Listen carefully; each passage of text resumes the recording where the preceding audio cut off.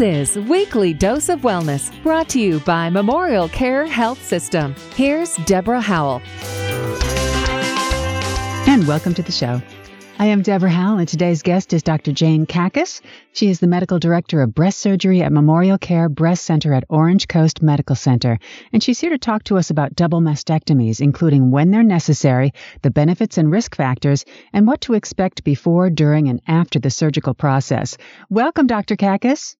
Thank you. Thank you for having me. It's our pleasure. Let's dive right in. What is a double mastectomy, and who is the ideal candidate for this type of procedure?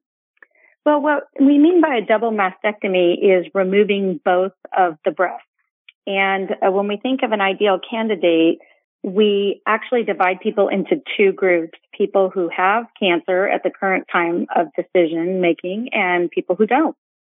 Fair enough. And why do you think more women are considering this as a first line of treatment once they're diagnosed with breast cancer?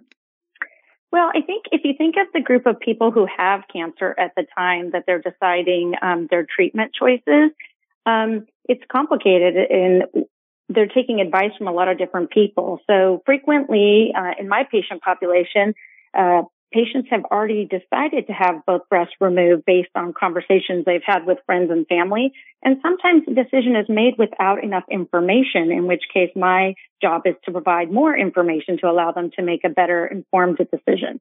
Absolutely. You can get way too many cooks in the broth, right? Exactly.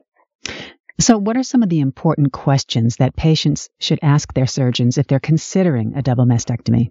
Yeah, well, I like to start off by explaining to patients the difference between a local treatment, meaning treatment on the breast where the cancer is located, and a systemic treatment where people might get something like chemotherapy to treat cells that they might have migrated away.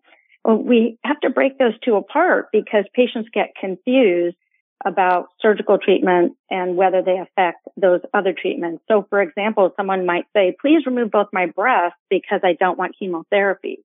But those two decisions aren't related like that. So I try to break it down so I can inform them how to make the decision surgically and how it's independent of the decision to have chemotherapy.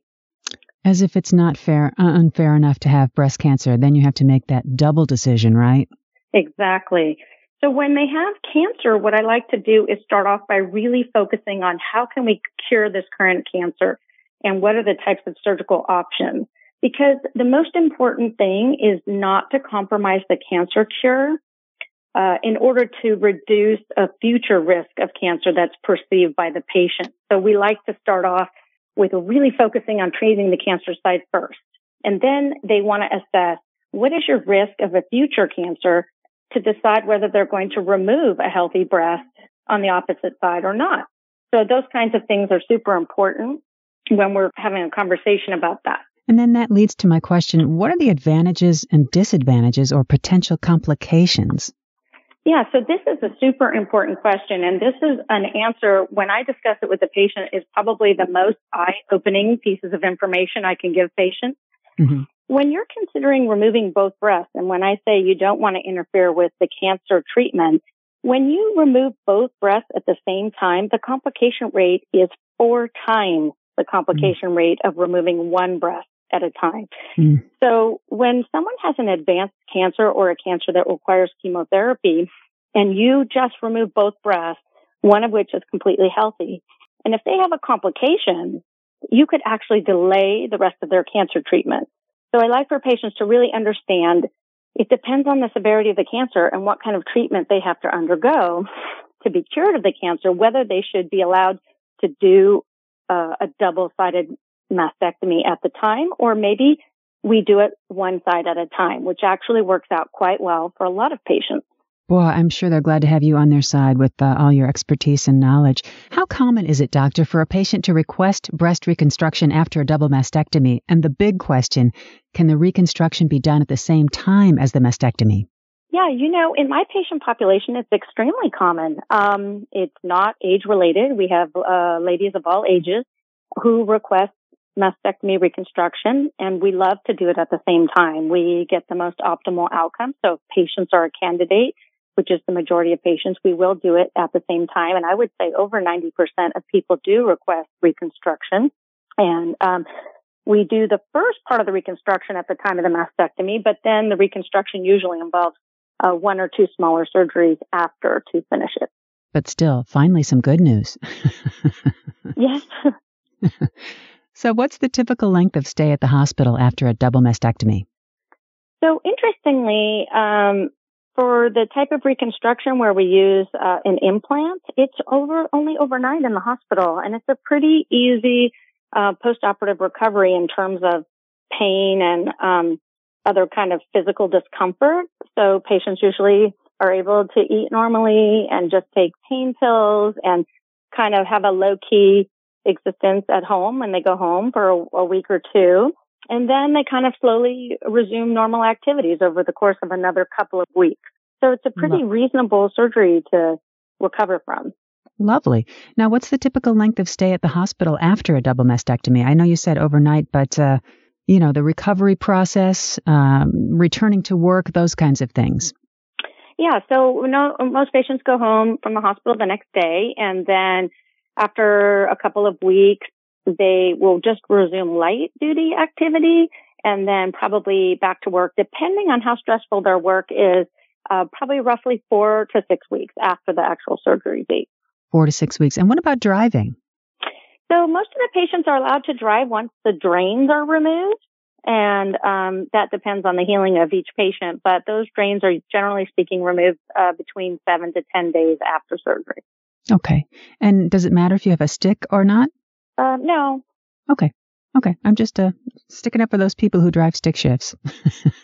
Yes, exactly. No, I think generally we don't want them to drive with the drain in case they have pain at the drain site that's distracting them from driving. But there's no physical limitation to driving. Excellent. Okay. And, you're not going to do push-ups right away, but you could do walking, and what other kinds of activities?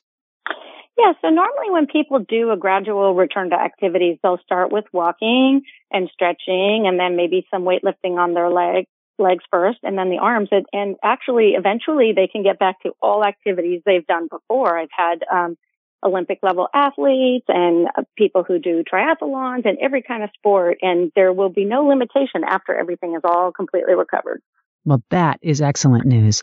And what resources and support does Memorial Care Breast Center at Orange Coast offer to patients before, during, and after treatment, Doctor? Well, we have an amazing center. So we have everything in one place. So we have a cancer center information center where we have lots of information regarding, prevention and nutrition and things like that. We have a nutritionist that can help with diet. We have a speech therapist who helps with complications after chemotherapy. And we have an amazing physical therapy department that will help people if they have some tightness after surgery or if they've lost some strength during the treatment, get them back in shape. And we also have psychosocial services because obviously going through cancer is a traumatic experience emotionally as well as physically. And so we have the support there to help people get through that portion of it as well. So we really like to try to heal the whole person and not just the cancer. And the family, the psychosocial services would, I'm assuming, involve some of the family members? Absolutely. The family is always taken into account for all of our services, and we even have genetic evaluation, which also incorporates the family. So yeah, we definitely like to reach out to the whole family with all our support services.